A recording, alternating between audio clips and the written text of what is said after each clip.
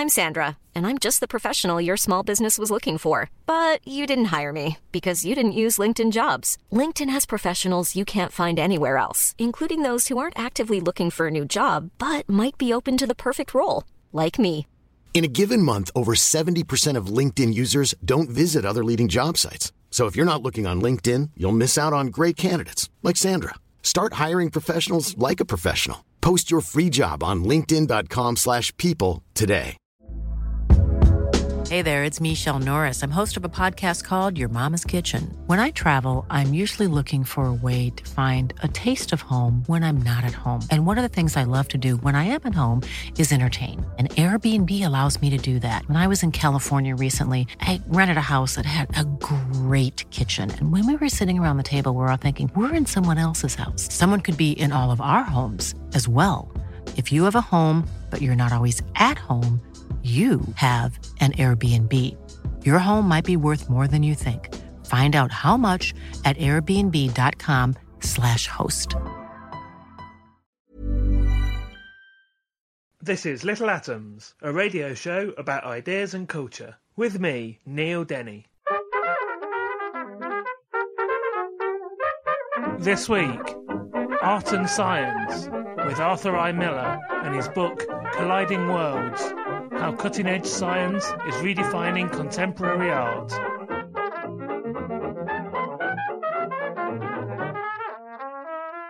Arthur I. Miller is an Emeritus Professor of History and Philosophy of Science at University College London. He is the author of several acclaimed books, including Einstein Picasso, Empire of the Stars, which was shortlisted for the 2006 Aventis Prize for Science Books, and 137, which we've discussed on a previous Little Atoms. An experienced broadcaster, lecturer and biographer, he's particularly interested in the relationship between science and creativity, and we'll see that in his latest book, which is Colliding Worlds: How Cutting-Edge Science is Redefining Contemporary Art. So Arthur, welcome back to the show, first of all. It's great to have you back. I want to talk, first of all, before we get into the book, about its background, really. Where does your interest in art come from? Well, I never really left art to the extent that I was always interested in art. And I grew up in New York City, which is a great place for famous museums, which I frequented as much as possible. When I went to undergraduate school at City College, if you were smart, or at least thought you were smart, you went into physics. I never regretted my choice, but however, I always felt that I was rather restricted by it since my interest went into art, history, philosophy, and psychology. I earned a PhD in physics at MIT and taught physics for a number of years. And then I decided, I was always, in the back of my mind, I had those pesky, what is the nature of questions that I was always thinking of. And in particular, what is the nature of creativity in science? What is the nature of creativity generally? How does the mind work? And so I decided to go for it and read the original German language papers in physics at the beginning of the 20th century, papers by Einstein, Bohr, Heisenberg, Pauli, Schrödinger. And what jumped out at me was the importance of visual thinking in making their scientific discoveries. And also the emphasis that these people put on symmetry and beauty. So this opened up my research not only for creativity in science, but also another interest, creativity in art. I was interested in how did Einstein do it? How did Bach do it? Did they touch the cosmos? How did their minds work? So I did research for a few years in cognitive science, using essentially episodes in the history of physics as data for theories of psychology and see what I could get out of that. And I developed a model, which I call the model of network thinking. So that's how I essentially moved into art and science. And I was always passionately interested in the relationship between art, science, and technology. And that relationship in the 21st century has blossomed into a new art movement. And we hear a lot of rumblings about that the avant-garde is dead. Well, not so. This new art movement that I call Art Sci is the new avant-garde, producing as it does works that go radically beyond anything that has come before. I want to go back to that idea of creativity that you've already raised, the idea of creativity in science. Because there is this, we all immediately viscerally understand this divide between science and the arts. Arts are, I don't know, supposed to be emotional things, science is supposed to be a logical thing. But obviously, at the end of the day, people are still building something, creating something, making something. So what is this definition of creativity that somehow seems to leave out science? Well, it shouldn't. That's a short-sighted version of it, because creativity in science is just as emotional as creativity in art. Scientists are creative just as artists are creative. And what I believe, and I've shown in a number of case studies, in particular of Einstein and Picasso, that at that nascent, almost seemingly magical moment of creativity, boundaries dissolve between artists and scientists, and both think along a common conceptual line. So, for example, in 1905, the reason why Einstein looked into another theory to replace what was going on at that time was because, well, he had no arguments with the equations of the physics of 1905, but rather with the way that scientists interpret these equations and interpret them in ways that imply asymmetries, which to him were not inherent in nature. And indeed, I'm paraphrasing the very first sentence of the relativity paper, where he makes this statement, and he found these asymmetries to be unbearable. And so the theory of relativity was a response to his aesthetic discontents. And Picasso, in creating Les Demoiselles d'Avignon, his breakthrough painting, which contains the seeds of Cubism, what was most on his mind, what most inspired him, were developments in contemporary science, technology, and mathematics. And so, at the beginning of the 20th century, scientists were beginning to think like artists, and artists like scientists. And Leonardo would have been in agreement with this, because for Leonardo, there was no distinction between art, science, and technology. And indeed, his fabulous drawings of airplanes and trains, he considered every bit as much art as the Mona Lisa. I'm going to come back to Leonardo in a moment, but first of all, I wanted to raise, similarly on this, the creativity idea, there's an epigram in this book, a wonderful quote by Paul Klee, which says, "Art does not reproduce the visible, rather it makes visible." And you could easily replace the word science with the word art. What are we talking about when we talk about the visible and the invisible? Well, he put it very well in that the common quest of artists and scientists is to explore a world beyond our sense perceptions. And so the common quest is to make visible the invisible somehow or another. You mentioned Leonardo, and that Leonardo would not have seen such an obvious divide between art and science. So what happened then? What path did we follow latterly after Leonardo? Let's talk about what happened between then and the point where we get up to the point where science and art starts to, well, basically the beginning of the 20th century. Right. Well, what happened in Leonardo's time is that others, such as Albrecht Dürer, were also playing around playfully in creating images that combine both art, science, and technology. And then in 1687, a fissure occurred, bifurcation occurred, with the publication of Newton's Principia, which set down the modern laws of motion. And from that point on, science was considered to be the real thing, the quest for truth, for objective truth, while art was just for decoration. They began coming together, flirting with one another through the 19th century, but it wasn't until the beginning of the 20th century that they began to merge again in the works, beginning in the works of Einstein and Picasso. And then spin-offs of Cubism, a very scientific form of art, were Futurism and Surrealism. But artists in the first half of the 20th century used the ideas of science and technology, but not the media. And they both began to become abstract, more or less in parallel with one another, both science and art. And we're going to look more closely at some of those movements in the second part of the show. But I want to leaving really the avant-garde behind for a bit and leaping forward in the book a bit and spend the rest of this part talking about art and science, or art sci, in the mainstream. You sort of parallel the story of the rise of the history of 20th century art with the rise of computer-generated art, CGI, and you visit Pixar and talk about, the rise, the beginning of computer-generated art in cinema. And these things, I mean, they're inevitably going to be linked, but I'm specifically labelling this thing as mainstream media rather than the avant-garde art world. So let's talk about this development of that crossover between art and science in the mainstream, first of all. Well, the mainstream, it began in the early 1960s. I've even located the beginning in 10th Avenue and 4th Street. It was Montmartre come to New York City. It was the haunt of Robert Motherwell, Robert Rauschenberg, Andy Warhol, John Cage. and Jean Tinguely. And electronics, a lot of electronics have become available, but artists really didn't know how to use them, and they were rather dangerous to use, too.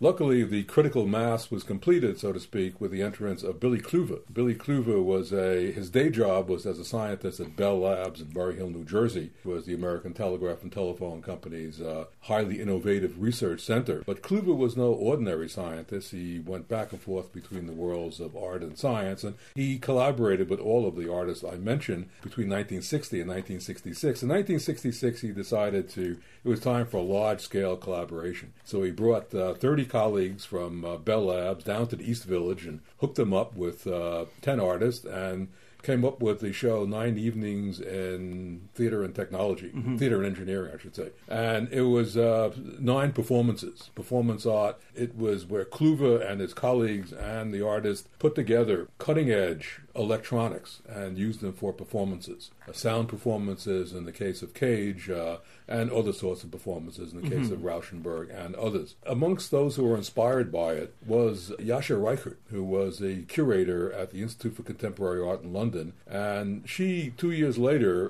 put together a show called Cybernetic Serendipity, which was to put on show the potential, the creative possibilities for computers and art. And so computer art began to grow. But however, in the 1970s and 1980s, there was a break-off, so to speak, a wane in collaboration between artists and scientists, owing to the Vietnam War and the perceived association of scientists with the military. But that began to, but in the 1990s, there were stunning developments in biotechnology, such as in vitro fertilization, organ transplants, functional magnetic resonance imagery, and artists found they could not afford not to take into account these new developments because it allowed them to represent emotions and nature in ways that went beyond paint and chisel. And so they found themselves learning subjects which they had never heard of before. And money was pumped into this by the Wellcome Trust, who started a program called SciArt, and collaboration between biologists, biomedical people, and artists. It was extremely successful, and that's what essentially kicked off the SciArt, what I call Art Sci, began to really grow in the 21st century. But let me take a step back in that I'm not saying that there were no collaborations between artists and scientists before that, because science and technology began to really forcefully show itself to the world in which we live, actually in the 1990s, but most emphatically in the 21st century. A lot of artists began to use science and technology, but that's no big deal. Artists always use science and technology. But a growing number began to become scientist-technologists. This new breed of artists were at the core of a new avant-garde, a new form of art that I call Art Sci. And to give you an example of one of them is Tristan Perich, a musician in New York City, classically trained musician, who now often writes music on a single chip in bits of 1 and 0. And one of his pieces is called the 1-Bit Symphony. Well, let's just stick with how those developments influence medium and film and computer games and mobile phones. I think we're going to talk later on about the collaborations of science and art in the avant-garde art world. But ironically, I think a lot of those works that we talk about would be more recognisable to most people as a work of art than a computer game or an app on my mobile phone is. And yet a lot of those people that came out of that same movement are obviously working in those digital media as well. Right. Well, the definition, I think we're getting into the definition of what is art. And there was never a one-line definition of that. A lot of trees in the Amazon rainforest have been felled on that one, aesthetics too. But, I mean, to try and cut through it, art today need not be anything that is beautiful. You walk around a gallery, you say, isn't that painting beautiful? Art today is that which is controversial. I mean, look at the piece that won the Turner Prize a few years ago. It was a large room, and you turn a light switch on and off, and that's it.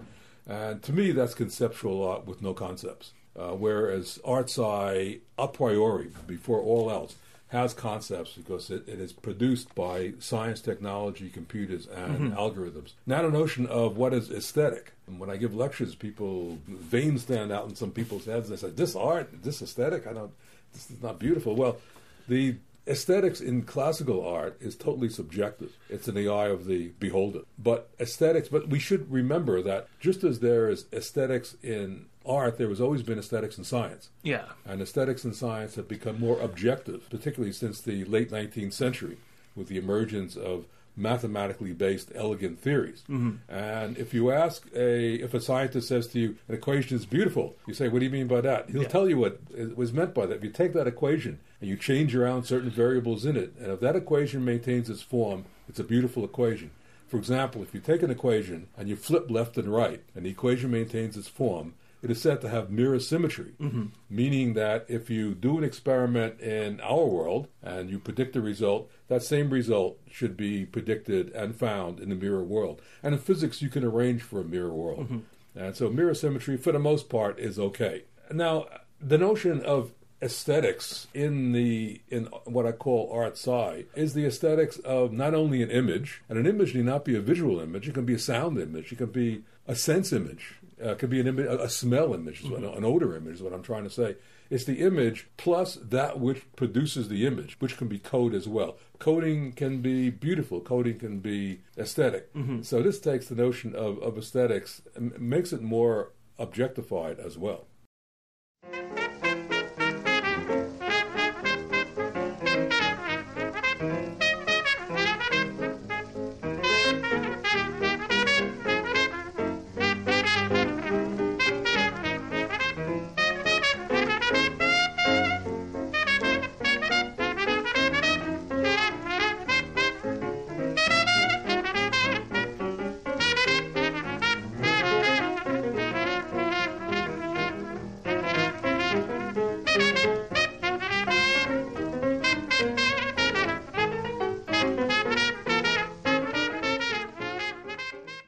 You're listening to Little Atoms. I'm Neil Denny. Today I'm talking to Arthur Miller, and we're talking about his book Colliding Worlds, How Cutting-Edge Science is Redefining Contemporary Art. And Arthur, I want us in this part to take a tour of the history of avant-garde art in the 20th century, how art in the 20th century began to collaborate with science. And so the obvious place for us to start, as you've previously written a book on it, is connections that you make between Picasso and Einstein. So what fascinated you so much about those two in particular? What's the link? Well, my original fascination with them is, first of all, my fascination with Cubism, the creativity, the genius of Picasso, the genius of Einstein. These two people, within 2 years of one another, Einstein is 2 years older than Picasso, they never met one another. I guess they knew of each other, but not in 1905 when Einstein discovered relativity theory, or in 1907 when Picasso created Les Demoiselles d'Avignon.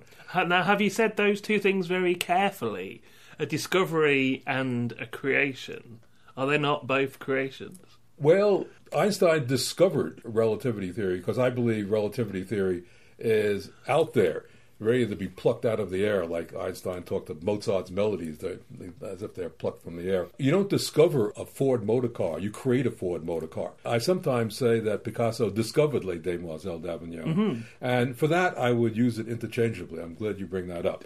Usually he created it, because he's the only one that could have created it. But however, with Les Demoiselles d'Avignon is such a scientifically oriented, and it comes from science and technology, that I believe it's like relativity theory. It's out there, ready to be plucked out of the air. So let's talk about how, in that particular painting, and perhaps just give us a quick description of it as we're talking on the radio, which is not really the best medium for talking about art, but remind us what that painting is, and then we can talk about how Picasso used the fourth dimension and things within that painting. Right. Well, the painting is made up of 5 demoiselles, 5 women, and you can think of it as a motion picture posed as a motion picture in 5 frames, as I think Picasso did it, with increased geometrization as you move from left to right, where the demoiselle on the far right, she's squatting, she's called a squatter, has a face that's simultaneously full face and perspective. And so where Einstein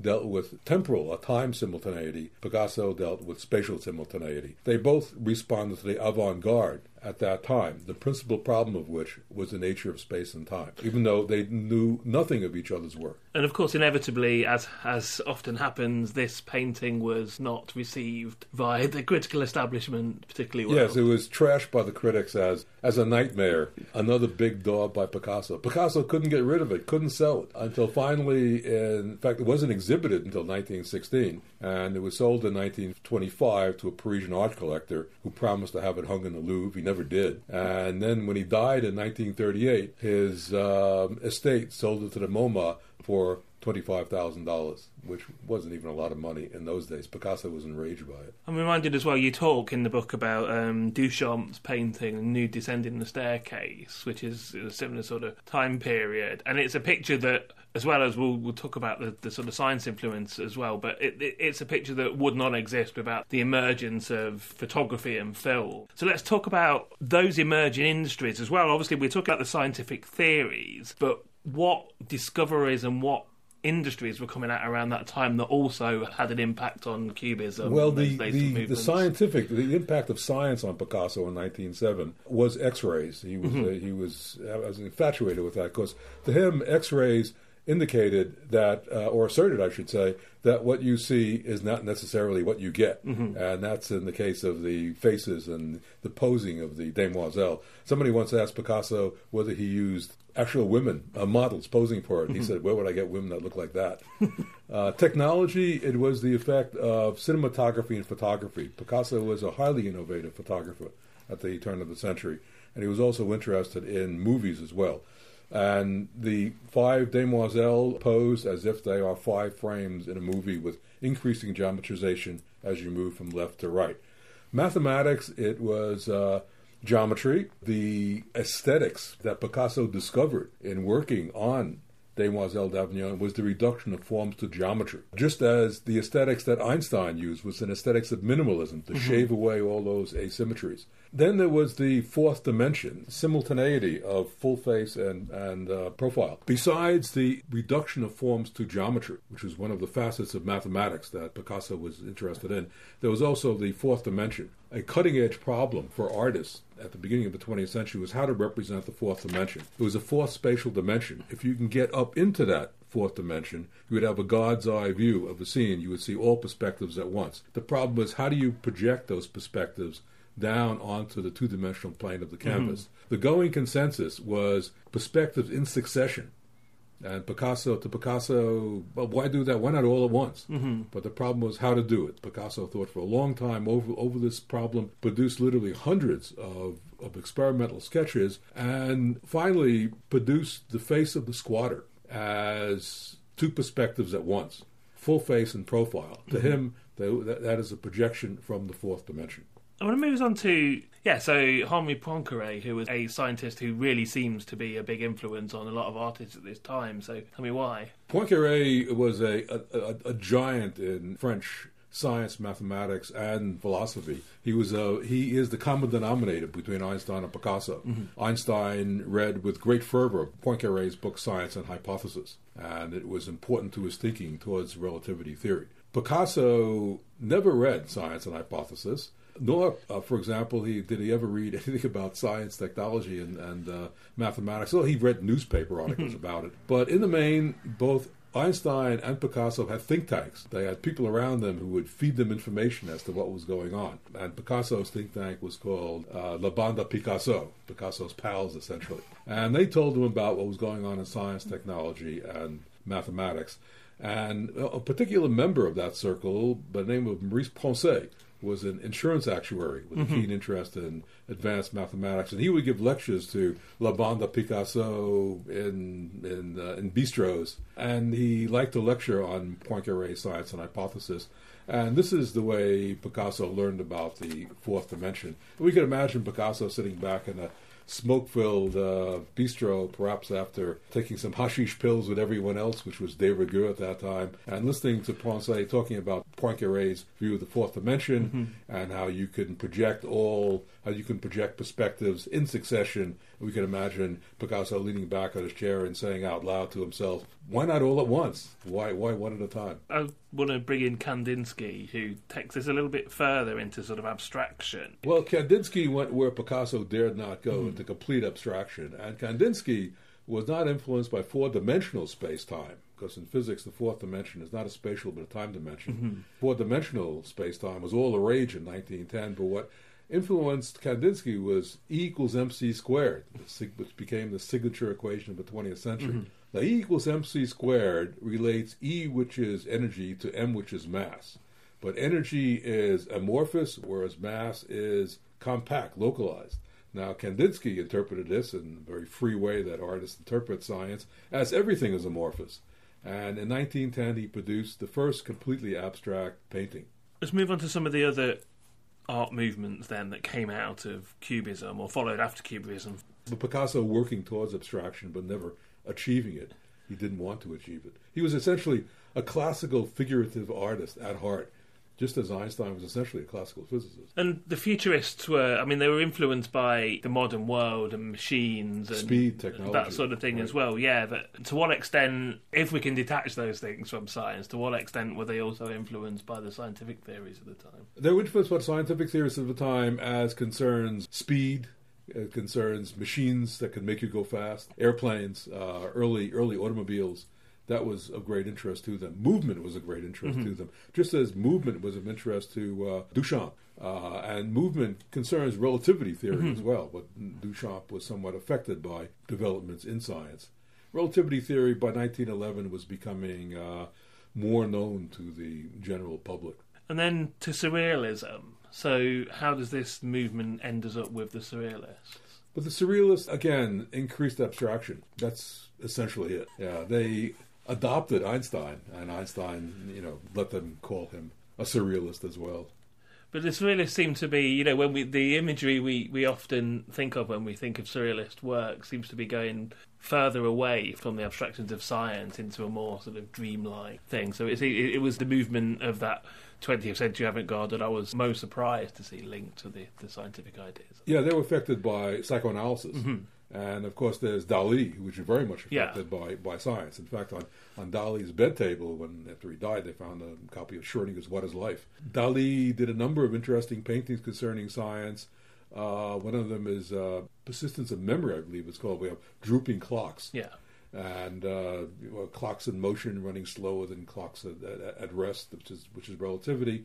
And then when he became involved with quantum theory, he fragmented everything. So one had everything turned into atoms. I was going to bring in quantum theory because we've talked about, in some respects, relativity and Einstein's theories and how EMC squared influenced Kandinsky and what have you. But at the same time, what's going on as well is the development of quantum theory, quantum mechanics. You got Bohr and Heisenberg, and that work is going on at the same time that these movements are working. So how is the development of quantum theory interact with the art world? Development of quantum theory interacts with the art world in the sense of what's called the wave-particle duality, that atomic entities can be both a wave and a particle at the same time, something which is unimaginable, so it's unimageable. And artists such as Mata tried to visualize that, I think in clumsy ways, but that was the main effect on artists, I believe. One can see in the development of quantum theory the notion of aesthetics plays a role in a criterion for selection between how you represent nature. There's the aesthetic of the wave and the aesthetic of the particle. And this was something, again, that jumps out of papers in quantum physics by Heisenberg, who came down on the side of the particle aesthetic, and Schrödinger, who came down on the side of the wave aesthetic. And these people fought bitterly for a couple of years over which is the proper way to look at nature. And then Niels Bohr stepped in and made it clear that the aesthetic choice is both. And I believe what affected Bohr here, because in 1927, most of the outstanding problems in atomic physics had been solved using the new quantum mechanics of Heisenberg, the new wave mechanics of Schrödinger. And Bohr at that time, late 1926, early 1927, came to the conclusion that although physicists were solving problems left and right, they really didn't understand what they were doing because they had moved away from fundamental problems. And for him, the most fundamental problem was the wave-particle duality. And I believe that one tile in the mosaic that was his solution is Cubism.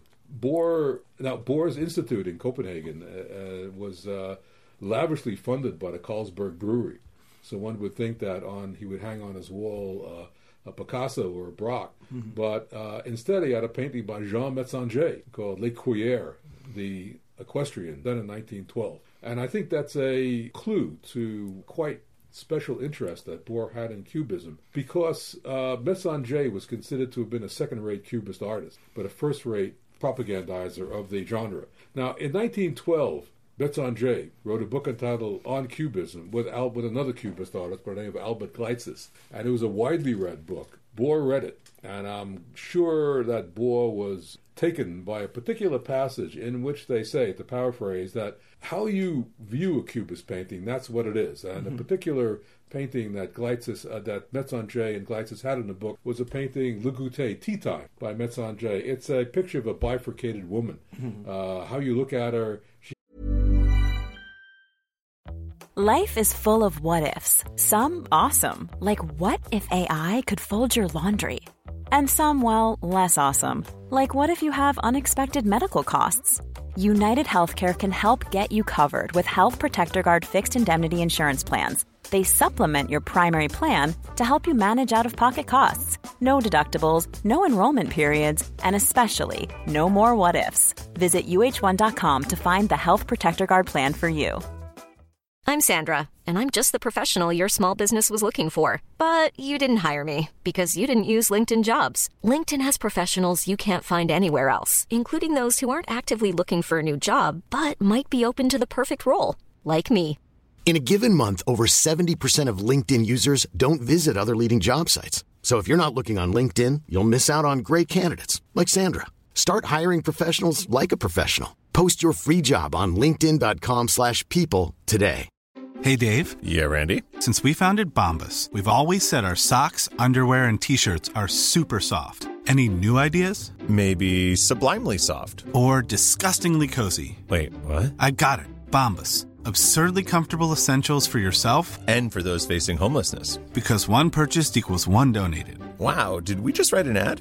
Yes. Bombas. Big comfort for everyone. Go to bombas.com/ACAST and use code ACAST for 20% off your first purchase. You can be in full face, three-quarter face, and profile. And I believe that in Cubism, Bohr interpreted Cubism as a means to look beyond visual perception, and in that way shattering the certainty of the object and revealing its ambiguity. And in this sense, say, the ambiguity of the wave-particle duality. And Bohr came up with what he called the complementarity principle, which essentially says that the electron is a wave and a particle at the same time. That's a fact. How you look at it, that is to say, what experiment you use, that's what it is. In that way, Cubism, art, gave Bohr a means to come to grips with this crazy ambiguity revealed by quantum physics.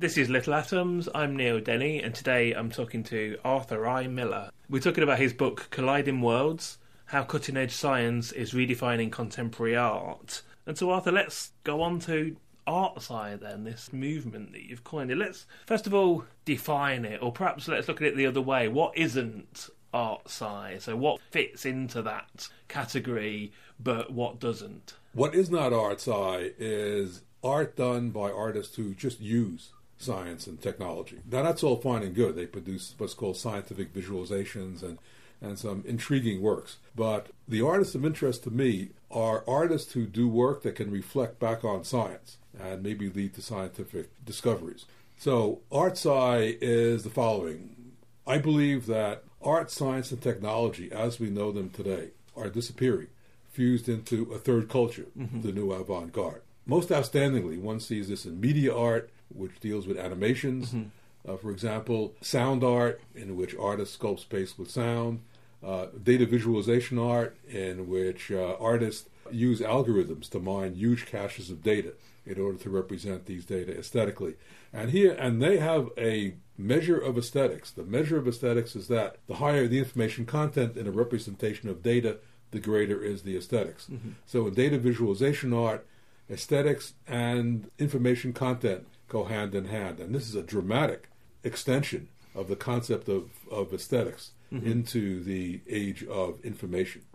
Because we live at, what has happened is that the age of technology has become the age of information, the age of data with a big D, the age of data visualization art. We'll look at a couple of those categories a bit more closely as we go, and as we do, we want to talk about some of the practitioners of this art as well. So if listeners want to see some of it, they can look up some people.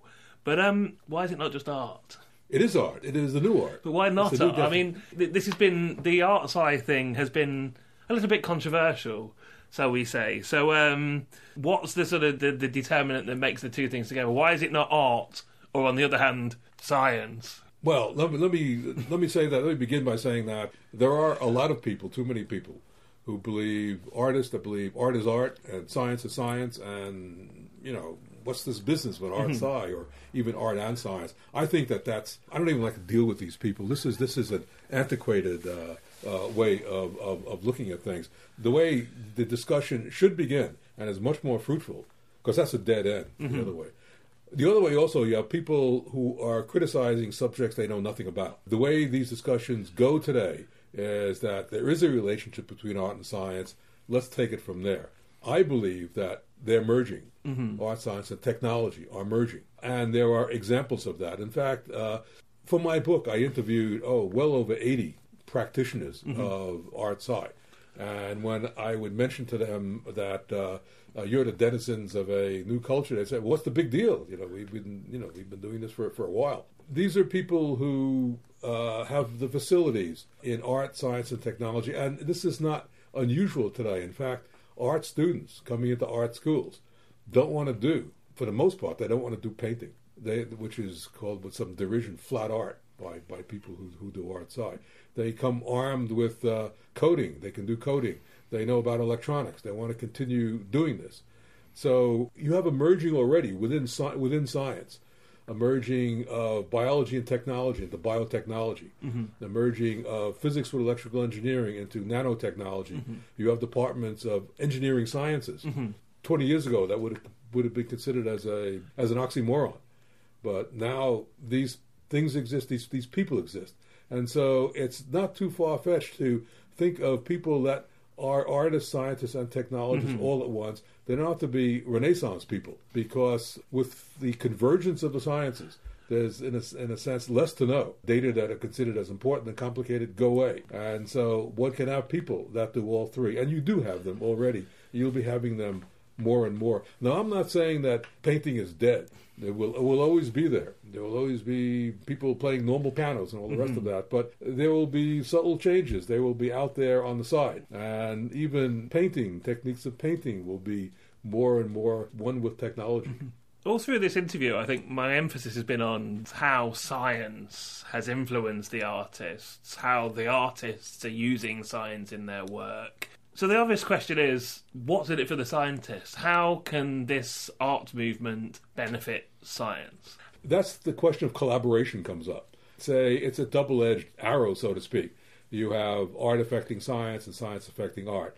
Right now, it's generally science affecting art. The artists get more out of it than the scientists. That, I think, will change. Indeed, it is changing. There are cases in my book. For example, there is a fascinating case of a group called Dance Spectroscopy, in which art, science, and technology are mutually affecting one another. A platform originally meant for simulating molecular motions was adapted by the scientist David Glowacki at Bristol University, who headed a team of artists, scientists, and technologists, and came up with a dance platform they call Hidden Fields. And Hidden Fields combines cutting-edge interactive digital art with rigorous molecular dynamics, and in it, dancers' movements are converted into energy fields that actually interfere with simulations of molecular motion and give you another way of appreciating the beauty of everyday motion through science and technology. But these ultra-fast algorithms cooked up for dance routines also have opened up new avenues of scientific research. They've enabled, for example, scientists to interactively manipulate chains of protein molecules towards studying ways that these molecules fold or combine and fold in such a way that they do not produce disastrous circumstances, because protein folding is the way that organs are emerge in our bodies. And these methods turn out, in many cases, to be 10,000 times faster than structure-finding brute force algorithms. And this is an unexpected benefit at the frontier of fused scientific and artistic creativities. And this is where I was going to talk about aesthetics, which we ended up talking about earlier on in the show. And you raised this idea of aesthetics in science in terms of the beautiful equation. And what I wanted to talk about was there are other ways in which drawings, diagrams, I think scientific, documents often have very beautiful and elaborate drawings and things in them. So is there something that side of science can learn from artists? But artists could learn from scientists. Drawing is common to both artists and scientists. And drawings by scientists, I've studied some cases of drawing by scientists from their original notebooks. And, for example, in the early 1950s, the task of biologists was to translate two-dimensional data on DNA into three dimensions. And there's a famous X-ray photograph by Rosalind Franklin. There's a famous X-ray photograph by Rosalind Franklin of DNA, and it's like looking down the barrel of a gun and you see just some sort of symmetric design. And she didn't know what to do with it, neither did her colleagues, until Watson and Crick came along. And Francis Crick's first stab at this was a now famous drawing of a helix with amino acids tagged on it. And then what Watson and Crick did was to take essentially ticketoy sets and build an experiment visually, sculpting, very much like a sculptor does, to study the structure of the DNA molecule.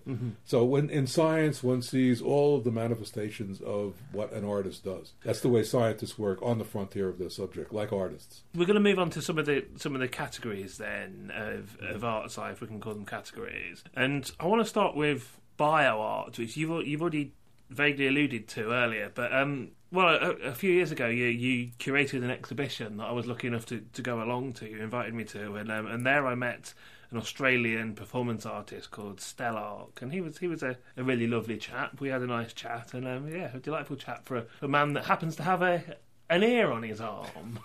So let's talk about why. Well, Stellark is among the biology-influenced artists who explore the radical changes our bodies will undergo in the 21st century. We're going to have more and more chip implants. In fact, I believe that the end point of all this, many centuries from now, will be essentially that we'll be cyborgs with just a human brain in it, and the rest of our bodies will be parts that will have sensory functions and all the rest of that. Stellark, well, the ear that Stellark has a left ear embedded on his left arm. It's not really a real ear that's on your head. It's Stellark stem cells woven into a biodegradable frame, which is then embedded in Stellark's arm and continues to grow into the shape of an ear. And these operations have been ongoing, series of operations have been ongoing since 2007. And there's a hole in his arm next to the ear, and into that hole will be inserted a Bluetooth device which will hook Stellark up to the web.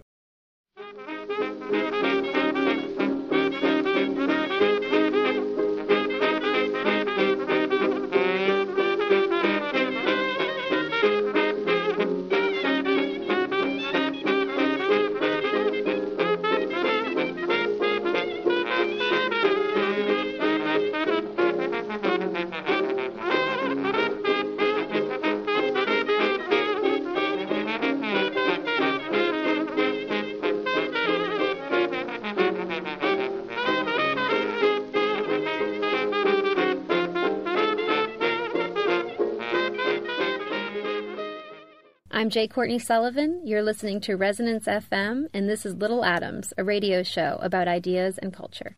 I've often talked on this show about the future of genetic science, genetic manipulation and stuff. One of the things that has come up more than once is the idea of glow fish, of fish that you can buy in the US that have that sort of bioluminescence. And one of the artifacts that you talk about in this book is a fluorescent rabbit, which has the same jellyfish gene in it. It's an interesting thing, again, because it's, perhaps we should talk about the ethics of it, really, because we would often have those discussions about the ethics of whether or not genetic manipulation in science itself is a good idea. So what is this? Well, what are we doing? White Oak Catch took a bunny, Albert the bunny, and genetically modified it by inserting into it the green fluorescent protein gene from a jellyfish that, when bathed in blue light, shines green, just as Alba did. Then he instigated a series of debates concerning the ethics of genetically engineering species that did not exist previously. And there was a lot of outcry against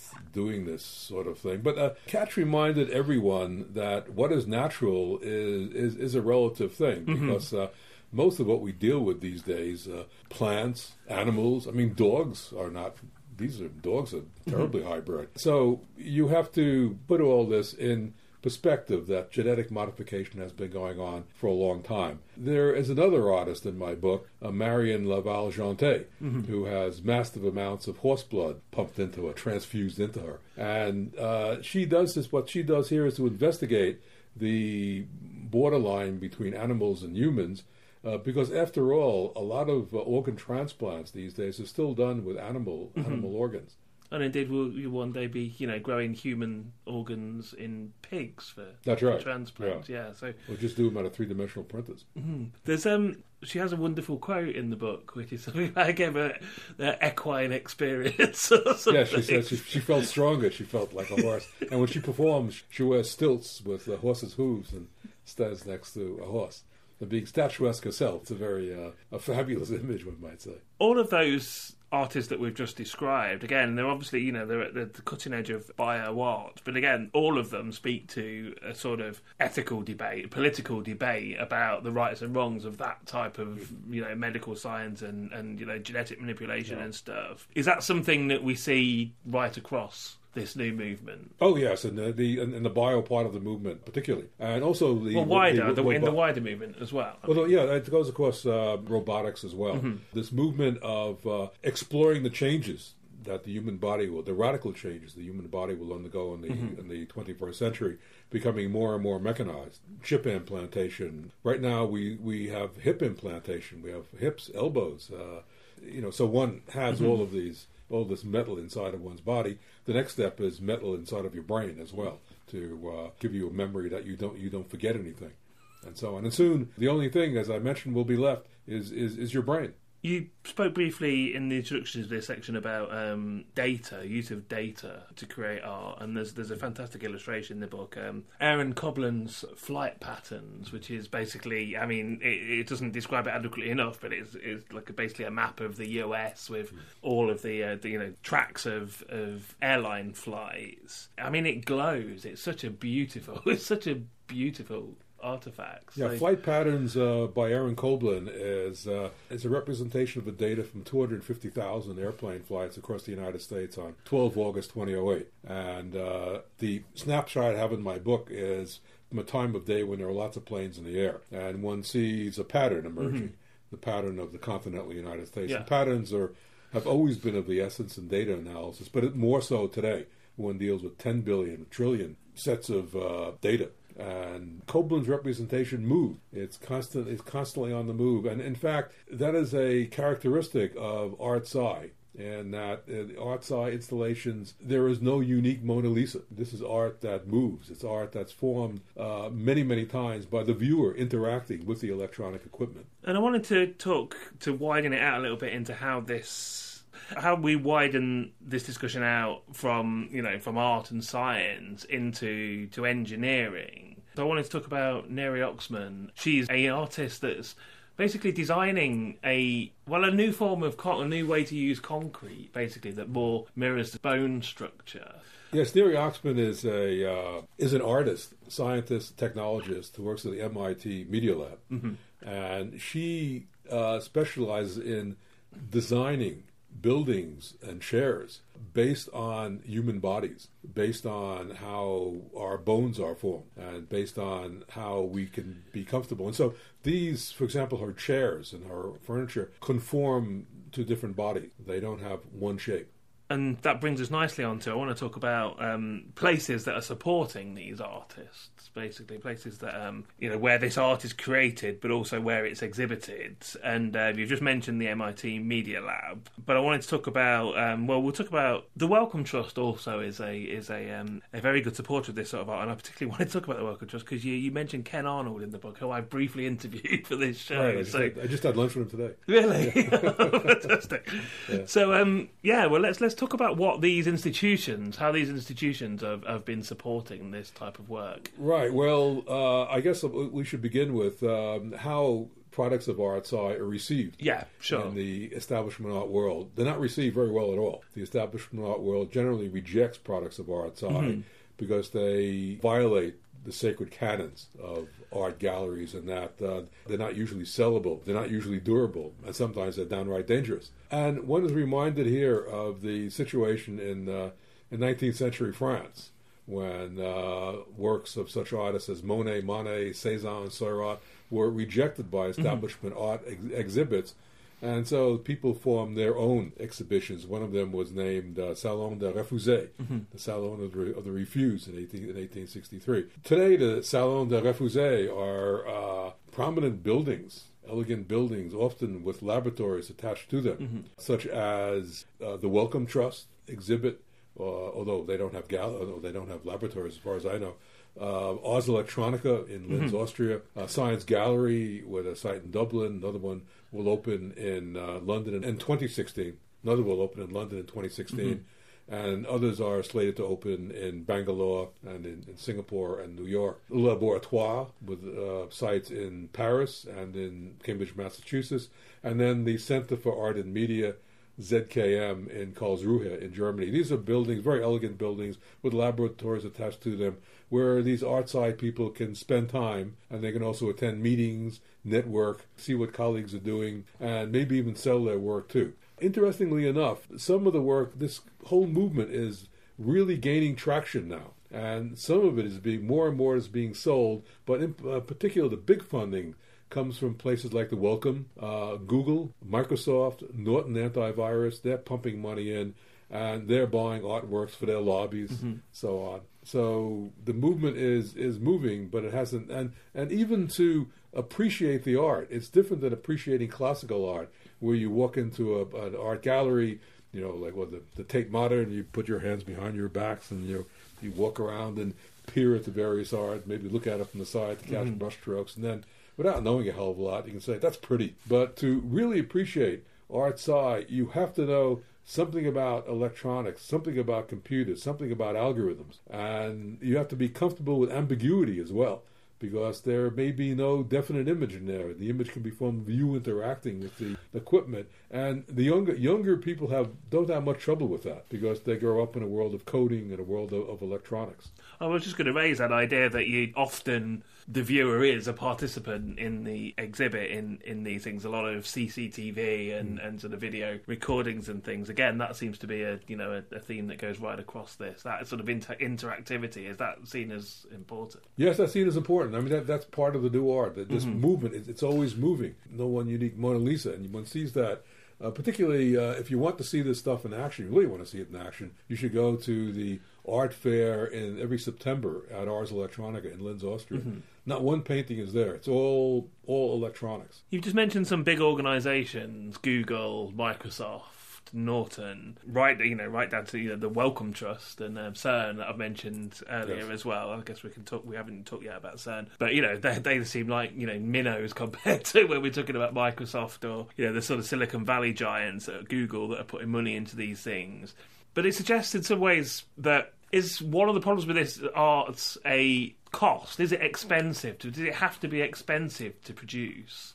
It seems like that could almost be a barrier to entry into this movement, that the time it takes to produce, the places that it's being produced and exhibited, and the people that are funding it suggest that it's something that needs money. It really depends on the art. Some of it needs money, some of it doesn't. Sound artists, who sculpt space with sound. Mm-hmm. They produce their sound and images. They combine sound and images a lot of the time, play off one another with creative algorithms. That they can do on their computers. Mm-hmm. So that doesn't require a lot of money, but they do perform and sell their services. It's the situation that Picasso ran up against too, that one has to earn a living, and Picasso earned a living by painting still lifes. He sometimes painted in 1903, 4, 5. He was painting 300 a year to make money so he could pursue his research, and it is research, towards Cubism. Similarly today, I know artists who drive taxi cabs, who one prominent computer artist and computer scientist works for a hedge fund, does programming for that. So some art does require money, but also a lot of artists have adjunct positions at art schools, like the School for Visual Arts and Royal College of Art, so on. Others have permanent positions, like at the MIT Media Lab, the NYU Media Lab, Pratt Institute, places of that sort. Those are the people, the independent people, find their niche in doing an art that simply doesn't require a lot of money. Others do require a lot of money, input from these giant foundations, who also buy their art and then finance that so they can finance their future works. It's the old story of the struggling artist. Eternal story. They find a way to survive. That's a distinction between artists, one distinction between artists and scientists, and that scientists can obtain a university position, obtain tenure, and then just sit back and work. Artists have to sell their the ones who are out there who aren't associated with universities, and most of them aren't, have to sell their wares. Again, like Picasso and Braque and those people. It's a Darwinian situation. I've mentioned CERN a couple of times, and there's a sequence in this book where you talk about like an artist residence program at CERN, which actually seems to, I think, annoy some of the scientists in some way. Do these organisations always get this collaboration right, or is there still resistance within? I mean, I guess within the art world as well, as you've already talked about. But what about from the science world? I think CERN finally got it right with the third person that they brought in, a data visualization artist. Generally, there is this movement embedding an artist inside of a laboratory, and I've seen absolutely ludicrous results emerge from artists who know no science whatsoever, look around, see strange things, and produce art that has nothing to do with science. CERN is an institution, I know many scientists there, who are very cultured and feel that the artists that come in should be professional artists, people who have already found their niche, and should produce something which the scientists can learn from, which the scientists can communicate with the artist. And that's finally being done, I believe. That's the third artist in the residency program. One final question then, just to finish off. And I sort of want to talk about the future, where this is going. And you've alluded to that a couple of times. And I asked you at the beginning of this part to come up with a sort of definition of what was ArtSci. The further we get into the future, the more powerful computers become, and, you know, the media animation world and the world of computer games, the world of 3D visualizations and things. We're going to get to the point where anything that artists can sort of conceive of can be possible, can be created in some way. So do we need to have boundaries, do you think? Do you think that would be a healthy thing, that they can create anything, or do we need to be able to say, you know, like we defined what ArtSci is? Do we have to have there are no boundaries in ArtSci. It's art, science, and technology have fused into one. Before this, there was art, and there was science.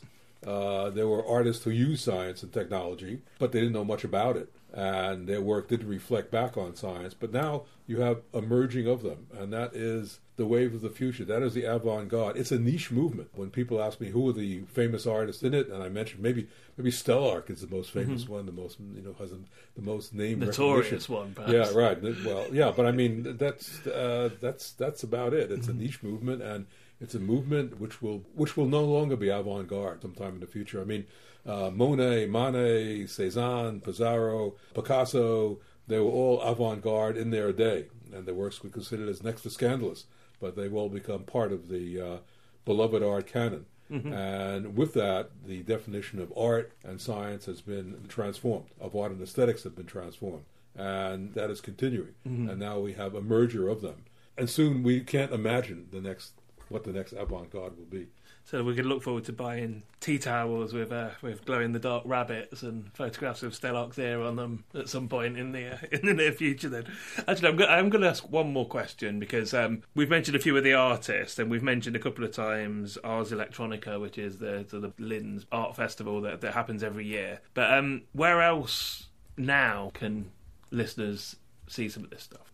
They can see it in at the Centre for Art and Media in Karlsruhe, at Ars Electronica, at Science Gallery in Dublin, coming to London in 2016, Le Laboratoire in Paris, and in Cambridge, Massachusetts as well. There is Documenta, also another art fair that features art and science.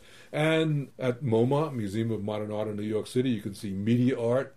And the Tate, which is very resistant to anything in the 21st century, does have an exhibition by Aaron Koblin, who did Flight Patterns, a whole room devoted to an exhibition by him. So one has an incursion of art side, not of art influence, not of biology influenced art or physics influenced art, but of the whole thing combined.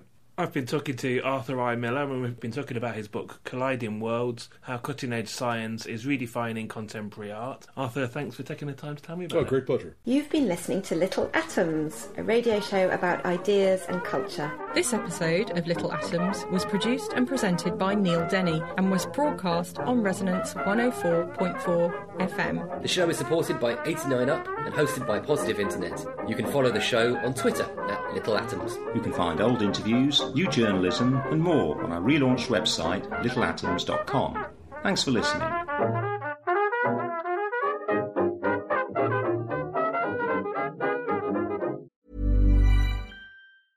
Even when we're on a budget, we still deserve nice things. Quince is a place to scoop up stunning high-end goods for 50 to 80% less than similar brands. They have buttery soft cashmere sweaters starting at $50, luxurious Italian leather bags, and so much more. Plus, Quince only works with factories that use safe, ethical, and responsible manufacturing. Get the high-end goods you'll love without the high price tag with Quince. Go to quince.com/style for free shipping and 365-day returns. When you make decisions for your company, you look for the no-brainers. If you have a lot of mailing to do, Stamps.com is the ultimate no-brainer. Use the Stamps.com mobile app to mail everything you need to keep your business running with up to 89% off USPS and UPS. Make the same no-brainer decision as over 1 million other businesses with Stamps.com. Use code PROGRAM for a special offer. That's Stamps.com, code PROGRAM.